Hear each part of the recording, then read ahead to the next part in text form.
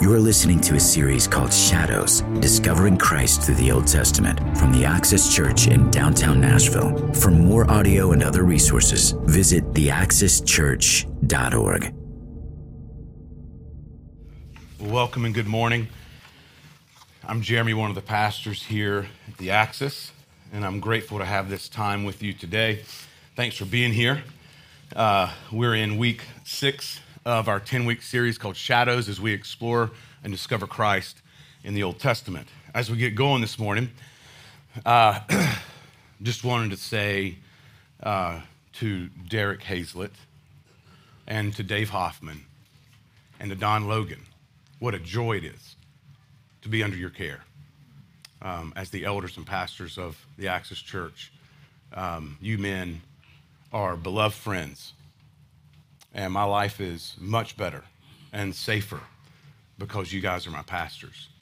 And it is a joy and honor to follow you guys and to be cared for by y'all, and prayed for by you guys and your families.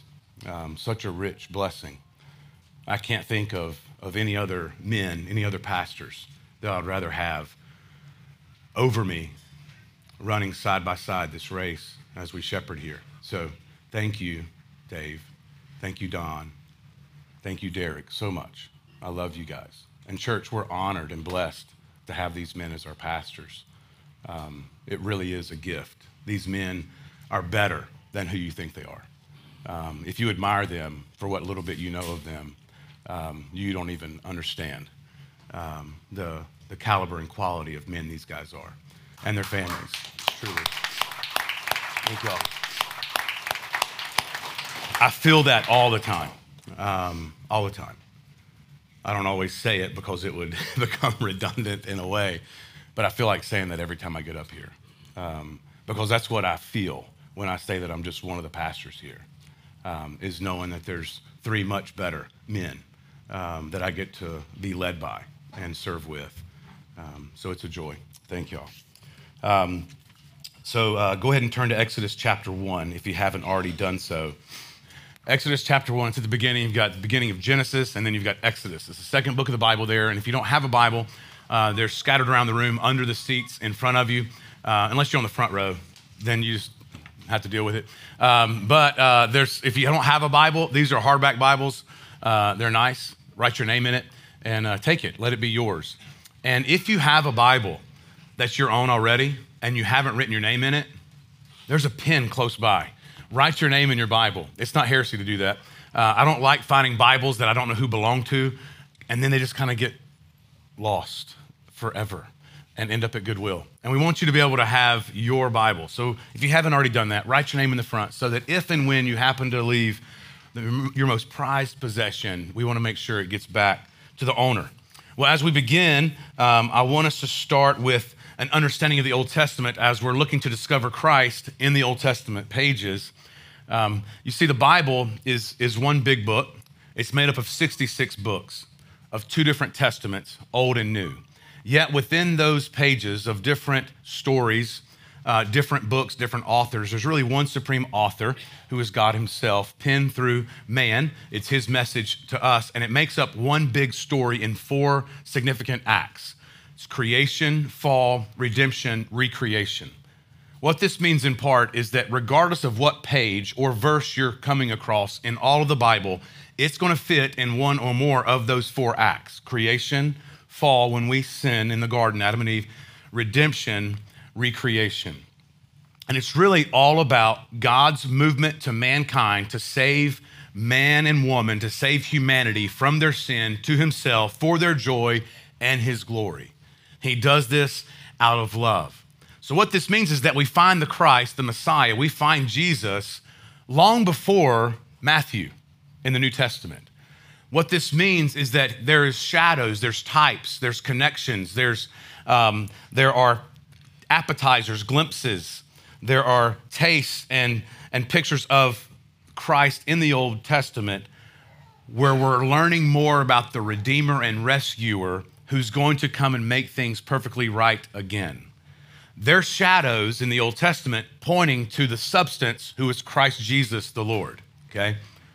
So they're there to admire. We can look in the Old Testament and find a lot of folks to admire. Men and women both find that, man, we admire their faith. We admire their obedience. We admire the tenacity that they followed Jesus or followed the Lord, followed God through their life as they heard from him. But they're not there just for us to admire. They're there as shadows pointing to the one who we should admire and worship and imitate and model the one that they were looking to. All right, so it's lifting our eyes further than just the Old Testament heroes to the true hero of the Bible, the better hero who acted for us. So today we're going to continue this by looking at Moses and the Exodus. We're looking at the greater Moses. We're looking at the greater Exodus. So I want to give us a quick summary flyover from Abraham all the way up to Moses, okay? So you remember Abraham and Isaac, Pastor Don taught us about that, and the ram caught in the thicket. The one, Father Abraham promised God's covenant with him that he would make a people, and he's like, I'm old, and he gave him a son, Isaac, and then he asked him to lay Isaac before the Lord, right, even to the point of death, and yet there was a shadow of Christ, the ram caught in a thicket, Christ Jesus wearing the thorns, the thicket himself, the Lamb of God who would take away the sin of the world. We saw shadows there. Well, then Abraham gave birth to Isaac, gave birth to Jacob. Jacob is also referred to as Israel. So Jacob, Israel, had 12 sons, hence the 12 tribes of what? Israel, yeah, 12 tribes of Israel. Well, one of his kids, Joseph, was a favored one of the father. And so his brothers, his other brothers, they're jealous of him. They're envious of the favor that he had. And so they take Joseph and they fake his death to convince the dad to stop looking for him. He's dead. But they actually sold him as a slave. Big, long story, complicated, complex story made short. Joseph ends up in Egypt. He ends up being second in command in Egypt, which was the powerhouse civilization at the time. Second in command only under Pharaoh. Well, the Lord told Joseph through a vision, through a dream, that there was going to be a famine. So he told Egypt, being second in command, we're going to store up supplies and food the next 7 years because there's going to be a long 7-year famine and we're going to need to be ready. Well, he predicted this, which caused even more people to believe Joseph. But what happened is Joseph's family, who left him for dead and sold him as a slave, they, just like everybody else in the Middle East and Africa, they were suffering through this famine. And so they come to Egypt, who had all these supplies because of the Lord revealing this to Joseph. They all come there to buy supplies and then go back home. Well, his family shows up. Joseph's brothers that betrayed him show up getting supplies. They don't recognize him. They don't even know if he's alive. He recognizes them. Again, long, complicated family drama story. Made short, he forgives them and moves them to Egypt to care for them, right? Leveraging his position for his family's good. And then you can see in Exodus chapter 1, Israel flourishes and begins to multiply. Look at Exodus chapter 1, starting in verse 1. These are the names of the sons of Israel, or Jacob, who came to Egypt with Jacob, each with his household. We had Reuben, Simeon, Levi, Judah, Issachar, Zebulun, Benjamin, Dan, Naphtali, Gad, and Asher. All these are the descendants of Jacob. 70 persons in total moved to Egypt. Joseph was already in Egypt, right? But then Joseph died and all his brothers and all that generation. But the people of Israel, or the children of Israel, the sons of Jacob and their families, were fruitful and increased greatly. They multiplied and grew exceedingly strong, so that the land was filled with them. So as time moves on, Joseph and the favor from Pharaoh has been forgotten. Look in Exodus 1, verse 8. Now there arose a new king over Egypt who did not know Joseph. And he said to his people, behold, the people of Israel, too many, too mighty for us. Come, let us deal shrewdly with them, lest they multiply. And if war breaks out, they're going to join our enemies and really fight us from within, as our other enemies fight us on the outside, and they're going to escape from the land. Therefore, they set taskmasters over the children of Israel to afflict them with heavy burdens. They built, the children of Israel, as slaves, they built for Pharaoh store cities, Pithom, Ramses. But the more they were oppressed, and this is true of the Christian church, This is true of the persecuted church. It purifies it, it strengthens it. It's remarkable.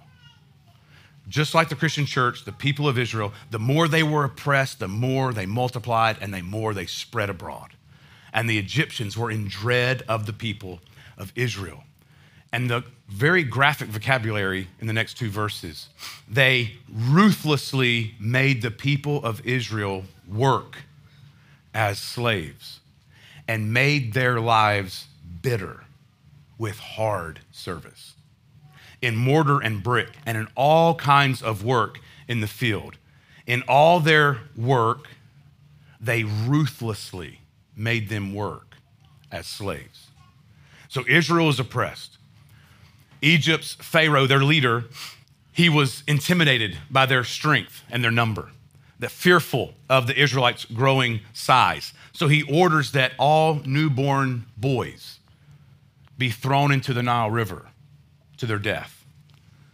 Well, a Levite woman saves her baby. At 3 months old, she sets him adrift in the Nile River in a large basket layered in pitch, that asphalt tar that lined the ark that we looked at. Pharaoh's daughter finds this child, names him Moses, and raises him as her own son. As Moses grows up in Pharaoh's home, he begins to learn of his origins. He's not ignorant of what his story was. He's aware that he's a Hebrew. He's aware that he's an Israelite, a son of Israel. One day, as Moses is grown around the age of 40, he sees an Egyptian taskmaster beating a Hebrew slave, beating an Israelite. His heart goes out to him. That's his people. Moses kills this Egyptian taskmaster, buries him in the sand. Others saw Moses do this. Word gets around, and so out of fear, Moses runs away and he runs to Midian. He falls in love with a woman named Zipporah, the daughter of a Midianite priest named Jethro. In Exodus 2, look in Exodus 2, verse 23. It says, during those many days, the king of Egypt died, and the people of Israel groaned because of their slavery. And they cried out for help. Their cry for rescue from slavery came up to God. And I love these four things that God does here in the next two verses. And God heard their groaning. God remembered his covenant that he made with Abraham and Isaac and Jacob. And God saw the people of Israel. And God knew what had to happen. God takes action. God calls Moses through a pretty radical experience of the burning bush, this God inhabiting this bush in a flame, not consuming or burning the fire, the bush, the tree, but yet still burning.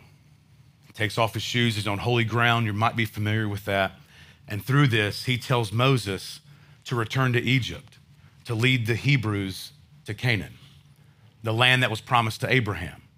And through all this, sold as a slave, second in command, famine, family comes in, the death of the firstborn as they multiply, this one rescued, brought out of the river, brought into Pharaoh's palace, raised there, sees this Hebrew being tortured, kills him, buries him, runs away, falls in love, gets called by God through this burning bush. It's pretty radical. It's like all over the place, yet in God's eyes, his plan is being accomplished perfectly. And so it is with us. Our lives might look all scattered. And it's like, God, where are you? This is crazy. This is nuts. It's God making a perfectly straight line through your story. One day, by grace, we might be able to see that. But in his eyes, this is how it's happening. This is how your life is too. Look in Exodus chapter 3 and verse 7. Then the Lord said, I have surely, he's echoing what we just heard about God hearing, remembering, seeing, and knowing. Then God said, surely I have seen the affliction of my people who are in Egypt. I have heard their cry because of their taskmasters. And I know their sufferings. I'm not ignorant, I'm aware. And so it is true for you, friend. In the midst of their slavery, he knew what was happening. He knew what was going on through their suffering. And so it is for you. He says, and I have come down to deliver them out of the hands of the Egyptians, to bring them up out of that land to a good land, a broad land, a land flowing with milk and honey. Through much struggle, through a lot of doubt, through a lot of insecurities, Moses returns to Egypt, but he fails to convince Pharaoh to release God's people, the Israelites. Well, then Moses confronts Pharaoh again, this time with powerful signs and miracles, but he does not release God's people. Instead, following God in obedience, asking Pharaoh to free God's people, I'm obeying, I'm doing what God's telling me to do here. Instead of freeing them, because Moses showed up, things get worse. Pharaoh increases their burdens. So it is as you pursue Jesus in obedience. As you pursue Jesus in obedience, things often don't get easier. Things get more difficult, but that doesn't mean you're doing it wrong. Moses was obeying God. This was part of his plan. Even though he speaks and obeys, the response of Pharaoh is, I'm going to make their work even more difficult because you've come back in here asking me to free the people. The confusion Moses had to have. The oppression grows. And you see in Exodus chapter 5, if you want to follow there, Exodus chapter 5 and verse 10, so the taskmasters and the foremen of the people went out and said to the people, thus says Pharaoh, I will not give you straw. You go and get your straw yourselves wherever you can find it, but your work will not be reduced in the least. So the people were scattered throughout all the land of Egypt to gather stubble for straw. The taskmasters were urgent, saying, complete your work, your daily task each day, as when there was straw. And the foremen of the people of Israel, whom Pharaoh's taskmasters had set over them, were beaten. And they were asked, as they're being beaten, why have you not done all your task of making bricks today and yesterday, as in the past? Then through Moses, God sends the Egyptians and all those around the area 10 terrible plagues as a means of breaking them down to freeing the people of Israel. The first plague, water turned into blood. All the fresh water turned into blood. Fish dying, smell, it's awful. Plague number 2 was frogs, and it wasn't like, oh, it's a cute little tree frog. Look at that, it's on the pot next to the front door. I mean, frogs everywhere, right? It's not fun. I love frogs. That would not be fun, okay? Plagues number 3 and 4, biting insects like lice and no-see-ums if you're from Charleston and Savannah. Awful, I hate those things. But sort of things like that. And then flies everywhere. Plague number 5 and 6, livestock disease causing death of livestock and boils breaking out on the flesh of every man and woman, boy and girl. Plague number 7 was fiery hail coming down from the sky. Plague number 8, locusts devouring anything green, just all over the place. Plague number 9, darkness. Darkness so much so, as recorded in history, that you could not see your hand in front of your very face.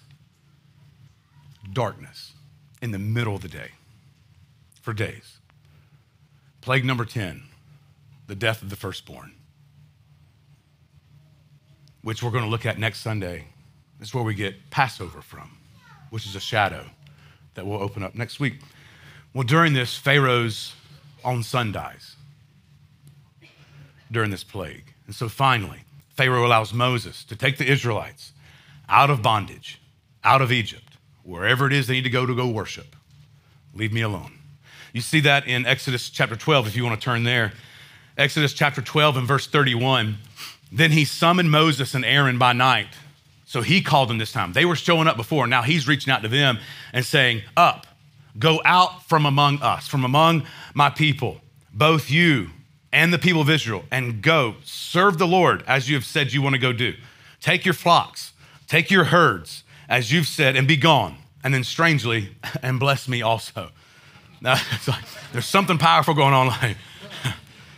And then Exodus 13 and 3, then Moses said to the people, and we're going to do this together, Christians in the room, in just a few moments. We're going to share in communion. And it's really the essence of what Moses tells the children of Israel here. It's what Jesus said when he gave the first communion. Remember me. He says, remember this day in which you came out of Egypt, out of the house of oppression and slavery, for by a strong hand the Lord brought you out from this place. This was not your doing. The strong hand of the Lord delivered you. And we see this through Christ's work, which is where we're going today. Because Jesus is the greater Moses, and Jesus provides the greater Exodus. Today we see Moses as a type of Christ.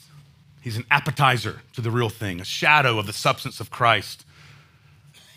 Jesus is truer and greater than Moses. If you were to ask any ancient children of Israel who their spiritual hero was, almost everyone would say Moses. For them, he was the hero of all heroes, certainly the hero of the Old Testament. The author of Hebrews in the New Testament, reflecting back on Moses, said in Hebrews 3:5, Moses was faithful in all God's house. He was also Israel's greatest prophet. He was admired deeply. But even still, because we now have the New Testament, we have the testimony of Jesus and the other New Testament writings, we know that Moses, as great as he was just a shadow pointing forward to Christ. Consider what the author of Hebrews says in Hebrews chapter 3, starting in verse 1. Therefore, holy brothers, family of God, you who share in a heavenly calling. He's talking to Christians. He's talking to you.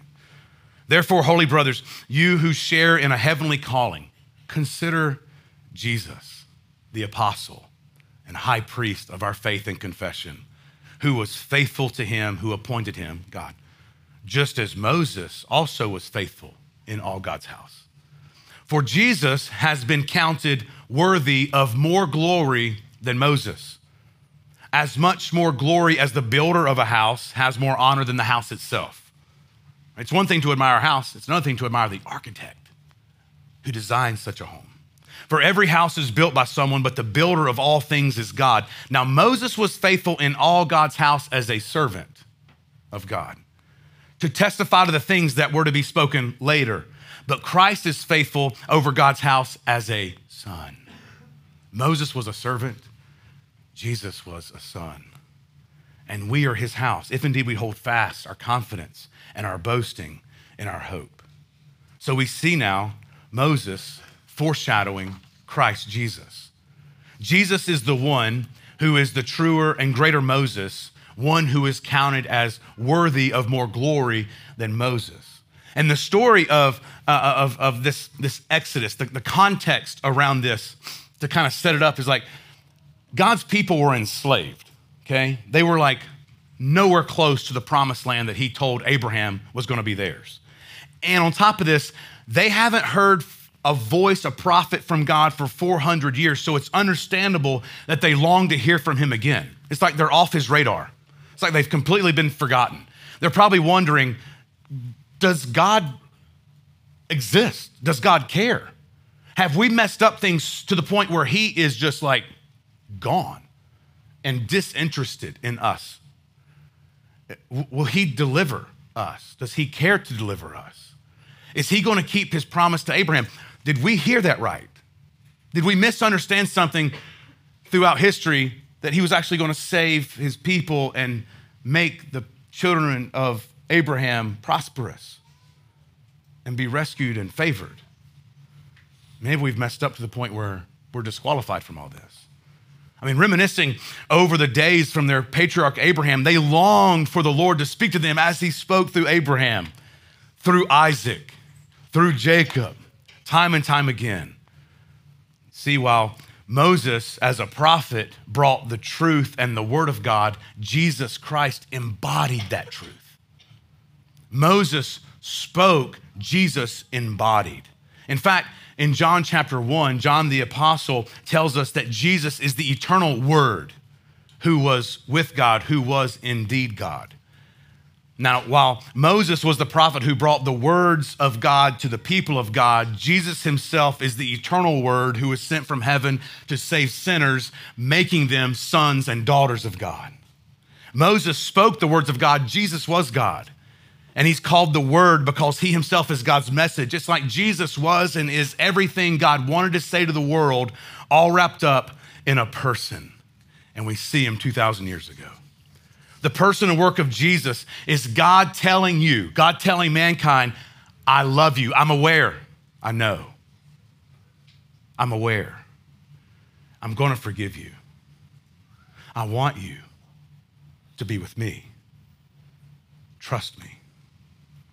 And I know that today, because of our sin, because of the fall, struggle and death are our taskmasters.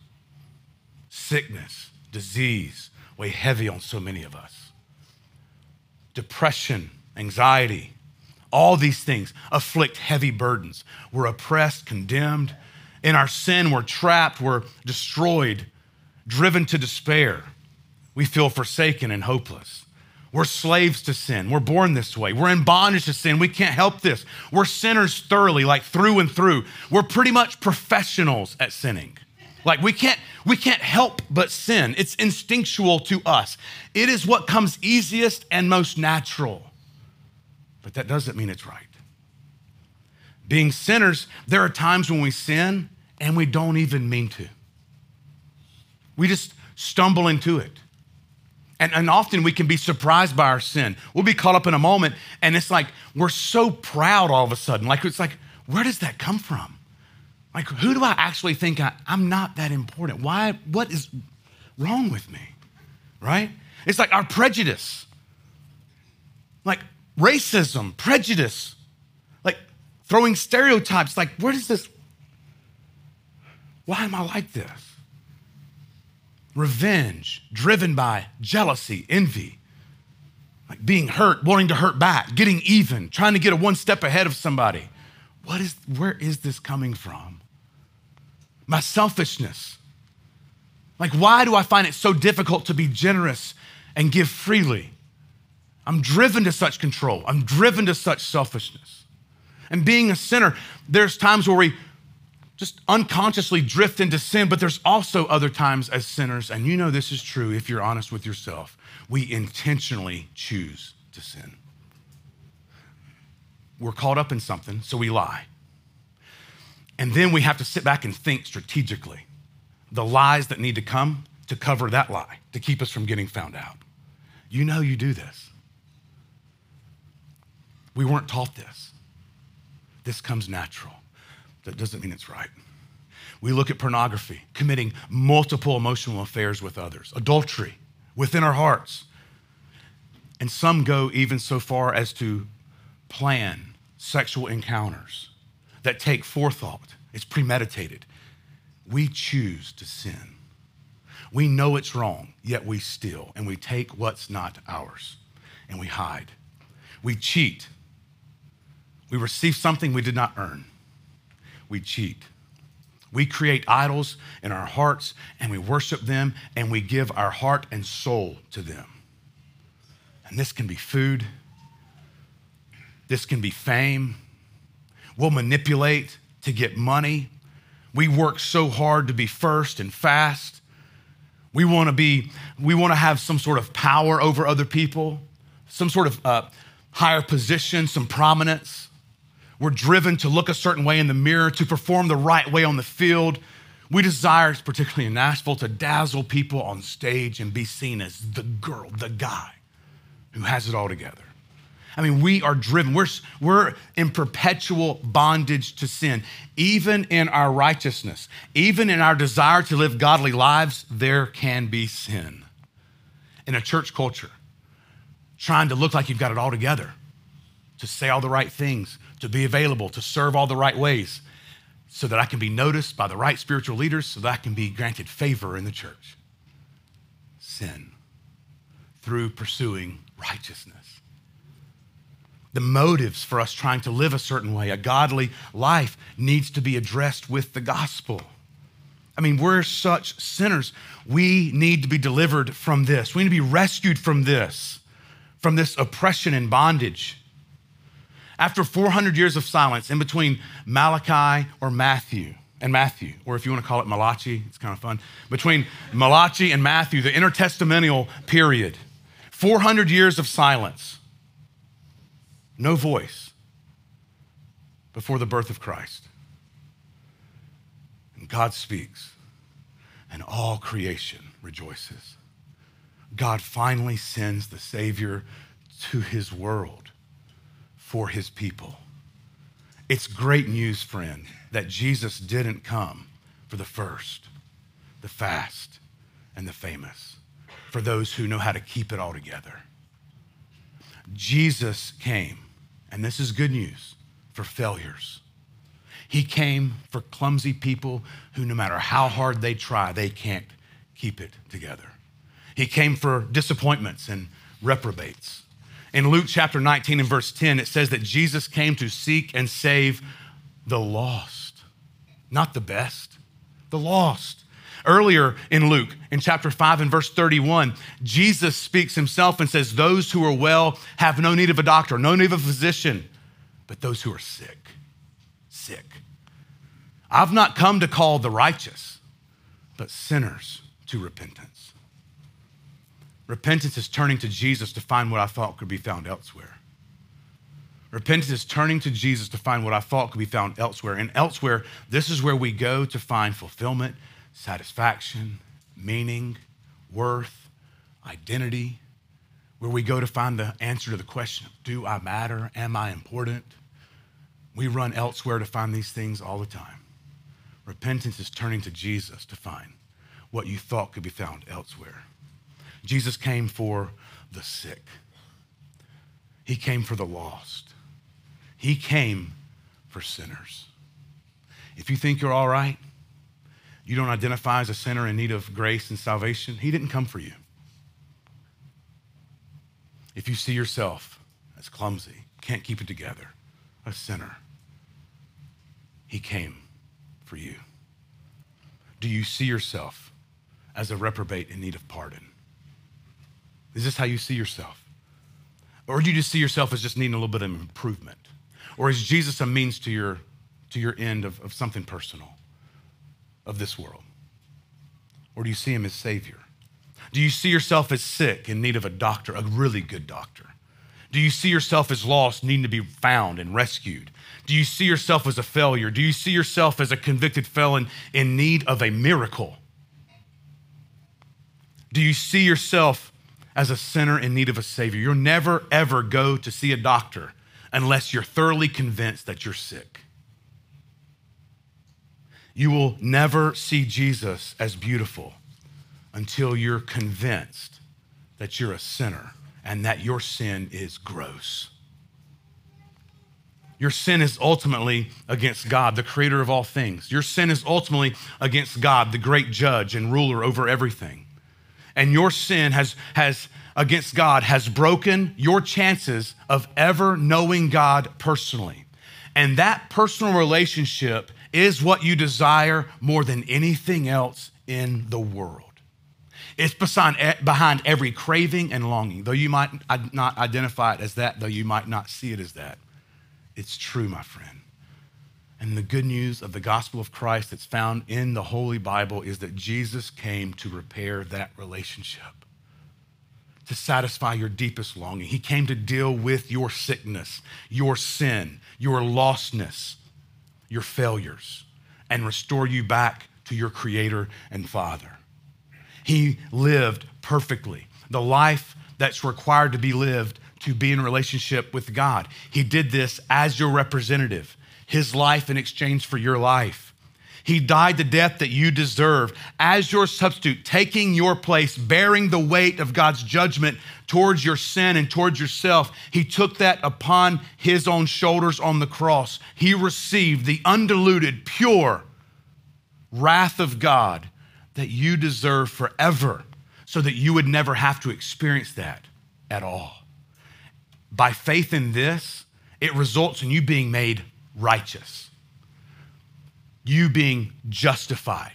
This faith in this is your justification, just as if you've never sinned, and just as if you have always obeyed every second of your life. Now, because of Christ's work and faith in him, you're not just all right. You're not just going to skim by. You are perfect, blameless, holy, pure, without sin. On the cross, Jesus cried right before he died. He says, it is what? Finished. Literally, it's paid in full. It has been completely, fully, and thoroughly accomplished.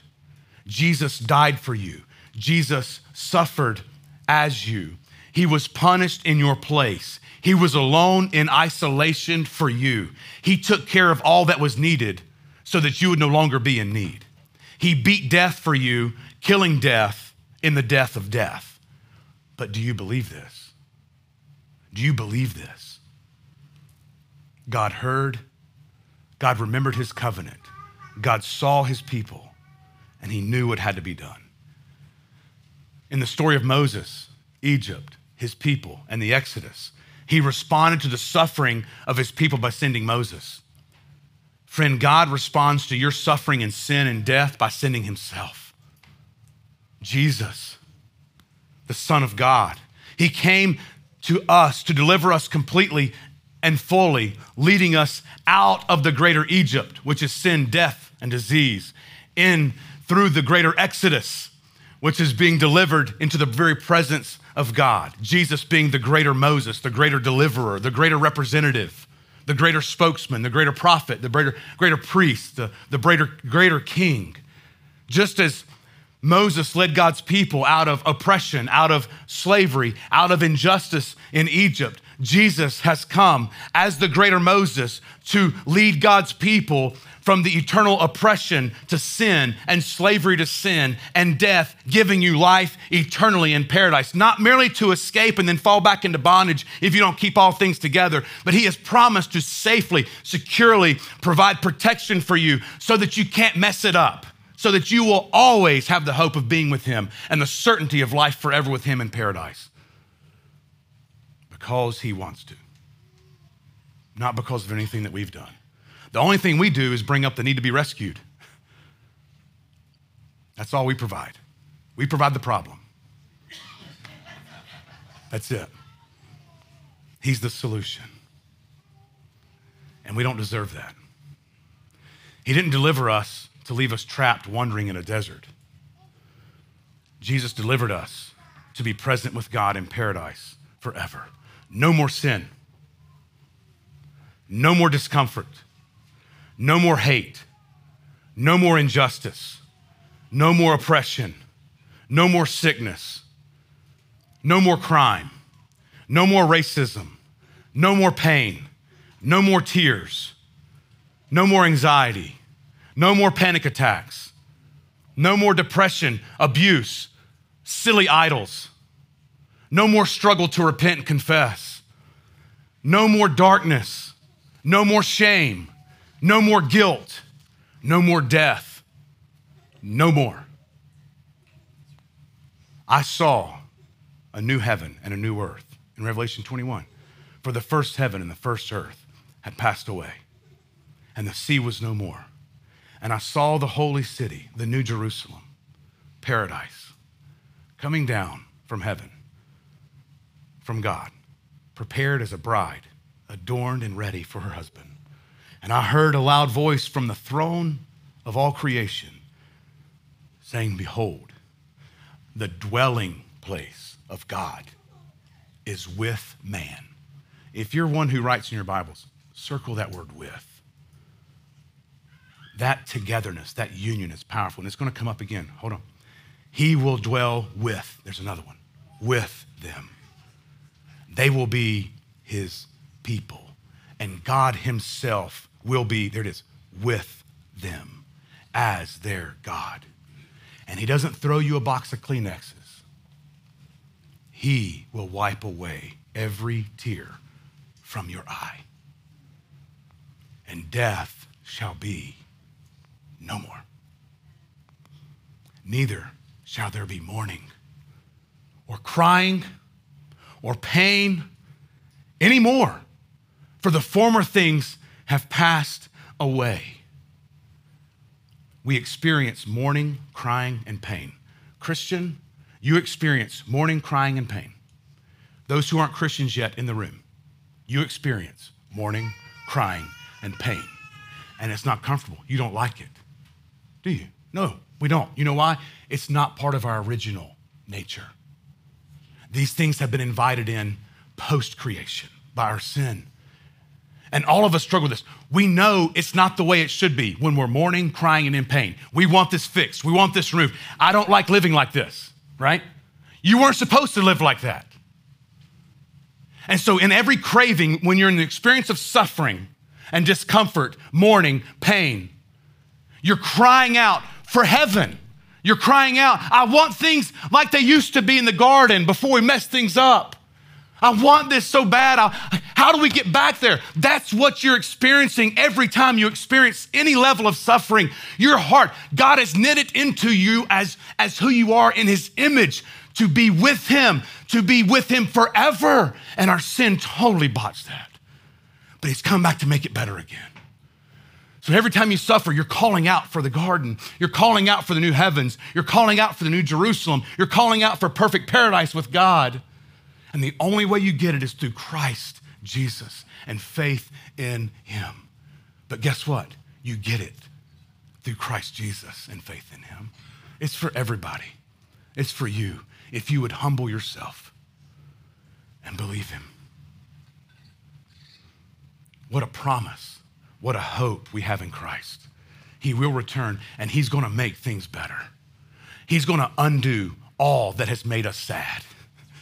He's going to reverse the curse and all that the curse brought along with it. He's going to make it untrue. We've got so much to look forward to. We've got so much to look forward to. Magnificent meaning and purpose through our suffering. Much more in the life to come, all because of Jesus. But do you believe Jesus? You've got to. If you don't believe Christ, for those who aren't Christians yet, you're condemned before God. You're in the very path of his wrath, and you will suffer forever in a place called hell, apart from all that is good. All that, as it's described through Scripture. Hell is a place, the big idea, you don't want to be there. That's the big idea. That it's used allegorically, metaphorically, it's painting a picture that says, this is what we deserve, but there's a way out of this. You don't have to experience it. And you shouldn't want it, okay? Hence the gospel comes, not just to rescue us out of hell, most importantly, to rescue us back into relationship with God. It's much more what you're saved to than what you're saved from. Don't be saved out of fear of hell. Look to Christ and receive salvation out of faith in getting God back in your life. Those who aren't Christians yet, call out to God and tell him you believe. Tell him that you want to believe. Ask him to teach you to believe. Tell him you find it difficult to believe this. That's what my mom did.